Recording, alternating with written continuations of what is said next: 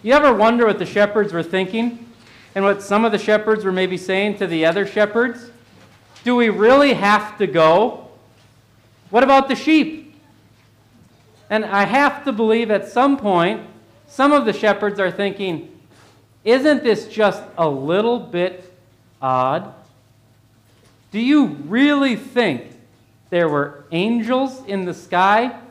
Or are you just tired from the overnight shift that you just finished working? I mean, the shepherds had to be wondering a bunch of different things. But we can't really speculate much on what the shepherds were thinking or what the shepherds said. Maybe instead of speculating about the shepherds, we could look at our own hearts and our own minds and ask ourselves, what are we thinking? I know what I'm thinking a majority of the time. What's in it for me? And I've got to believe that at some point, that's also what the shepherds were thinking. Well, what's in it for us if we go to Bethlehem? And at least some young shepherd that was trying to start the family business had to be thinking, what's in it for me when leaving behind all of these sheep? Now remember, in those days, they were not leaving behind a nice little pen. They were leaving their sheep unprotected, just out there basically in the wilderness for who knows what. But yet they went. But somebody had to have it in their minds, what's in it for me? Because I know that that's what's in my mind a majority of the time. What's in it for me?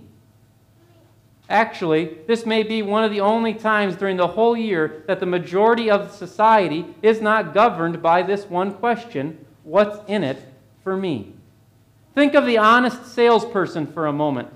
The honest salesperson that actually wants to do right for both parties involved. What's their mindset? I want to get a good deal for both parties. The honest salesman isn't even thinking what's in the best interest of the customer. If they're honest, they're thinking what's in the best interest of both parties. Because there's this constant idea in our hearts and our minds, what's in it for me? Well, what's in it for you this evening?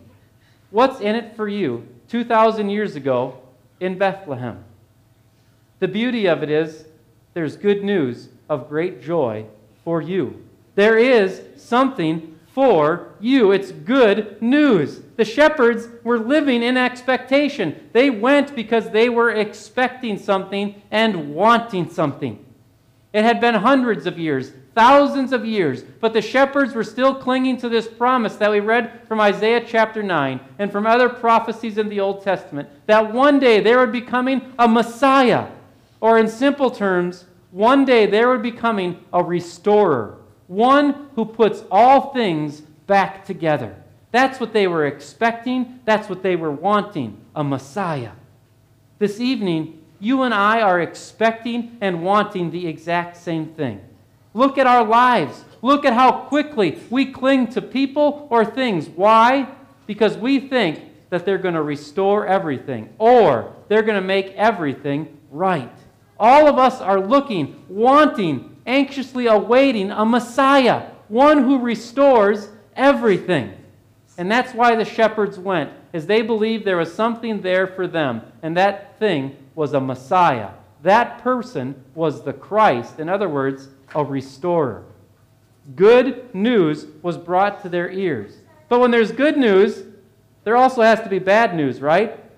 I mean, think for a moment, if you're hanging out in your driveway every day, and every day when you're out shoveling, your neighbor always stops over, and your neighbor always says, hey, guess what? I've got 3 weeks' worth of bottled water and a month worth of canned goods in my basement. And you're thinking, oh, great, thanks for sharing. Have a great day thing. I mean, right? How many of you, when your neighbor comes over and says that to you, how many of you are going, oh, yes, hallelujah, praise the Lord, joyful, joyful? It's not good news to you, is it? But what about when Canada invades? And the food supply is gone. And the water is now dirty. And that same neighbor comes over and he says, hey, 3 weeks worth of water and canned goods. What are you doing? Running to your neighbor's house because the Canadians are coming. It's good news when there's bad news, right? If there's no bad news, there's no good news. This evening, all of you came to hear good news. But the reality is, there's bad news. The reality is, this Christmas, there is an accusation being made against your soul. There is an accusation being made against your heart. There's an accusation being made because a Savior has been born. A Savior necessitates saving. Think if I come up to you today and I say to you, hey, I forgive you. What's your first response? For what? How dare you forgive me? I haven't done anything wrong. The reason that there's a Savior is because there is an accusation from God that we stand guilty before the judgment seat. The only reason that there's good news for the shepherds, the only reason that there's good news for you and I, is because there is bad news. There's reality. And this evening, some of you have your best of the best on.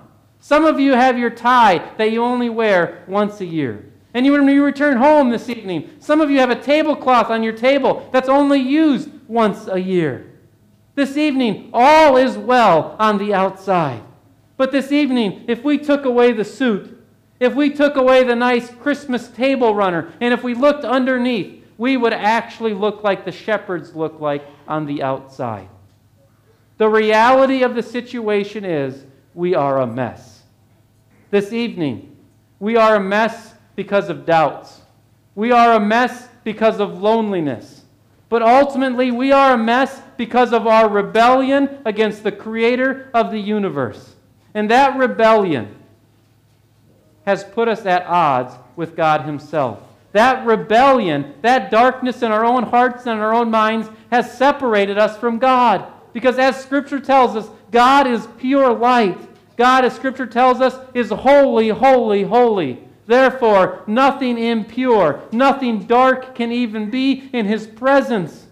And because of our rebellion, because of our wrongdoing, we've been rejected from the presence of God. Tonight, that is reality. Reality is that underneath this suit right here, there is a mess. There is a mess because I have caved to temptation time and time again. Underneath your tie this evening, there is a mess because you have lied. You have not loved the Lord your God with your whole heart. You have not loved your neighbor as yourself.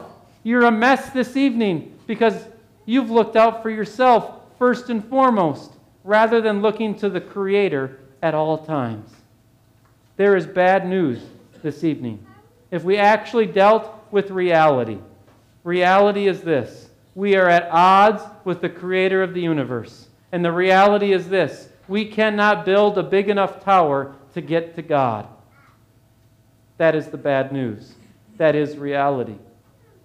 Yet, at the exact same time, there breaks in good news. There breaks in hope and joy that today a Savior has been born. Because of our messy situation, we have hope because a Savior has been born. For the majority of us today, we like to ignore reality. There's a famous author that once said, we can ignore reality, but we cannot ignore the consequences of ignoring reality. I usually try and use illustrations that I have experience with. Well, this one I have no experience with, but it fits well. And it probably fits well with most of you here. Think back when you were in college for a moment. In college, you had a class that you were studying for along in college. Reality was, what? You didn't know the information. But what did you do? You ignored the fact that you didn't know the information. And you were thinking to yourself, that's just fine, right? Because I can always study on the way as I'm walking to class. How did that work for you? You ignored reality that you did not know the information. But at the end of the day, you cannot ignore the consequences of ignoring that reality. You cannot ignore the grade on that paper. This evening, we cannot ignore reality. We cannot ignore the fact that all of us are broken. All of us are guilty before God. And this evening, we can take this momentary peace of Christmas. At Christmas, those moments around the table when all seems as it should be. Those moments around the table when you're like, this is how life should be. That moment is supposed to actually be for eternity. The reality is, though, it's only a moment for us because we have not dealt with reality. But if we deal with reality, that momentary peace at Christmas can become an eternity of peace in the presence of the living God. Oftentimes we like to just deal with it later. But tonight we're given the opportunity to deal with it now. So it no longer is just a momentary peace, but rather it can be an eternity of peace in the presence of the living God. This evening, we have a Savior who has broken in and has made all right. A Savior has been born. The angels did not come and announce, hey, head to Bethlehem. The religious leaders have instituted a new list of rules, and they'd like to get them out to everyone during this time of registration. They did not announce a new list of rules. They did not announce a new set of festivals. Hey, come to Bethlehem this evening. We're going to set up some new religious things that we do. We're going to now gather on Tuesday and Thursday mornings for prayer at 10 a.m. Come, because then you will be healed. The angels did not announce new rules. They did not announce new religious regulations. Rather, they announced the coming of a person, God Himself, as it says, a Savior. And then it goes on to say, Christ the Lord, which is translated Messiah. The Messiah has come, the one who restores all things. And because the Messiah comes, now the angels can sing, glory to God in the highest, and peace to those whom God's favor rests. We can say peace because a Savior has come. What is this peace that has come? This peace that has come is not political. Because if we read on in the book of Luke, Jesus Himself predicts that there's more wars to come. The peace that Jesus promises is not political. The peace that Jesus promises is not psychological. Jesus does not say, okay, now you're going to feel better all the time. The peace that Jesus promises is relational. Think to one of our famous Christmas songs for a moment. I won't sing it for you, but God and sinners reconciled.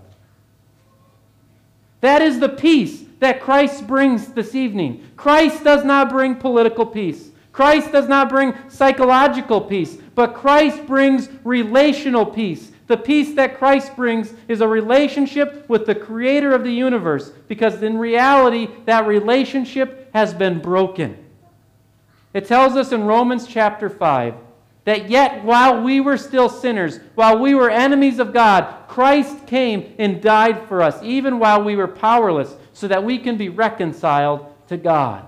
The peace that God brings this evening is a relationship with Himself. And from that peace, from that position of being God's child, then we begin to experience peace psychologically. Then we begin to experience peace in our relationships here on earth. But it begins with that relational peace with the Creator of the universe. What's in it for you this evening? What's in it for you this evening is peace. The greatest gift that anyone can ever be given.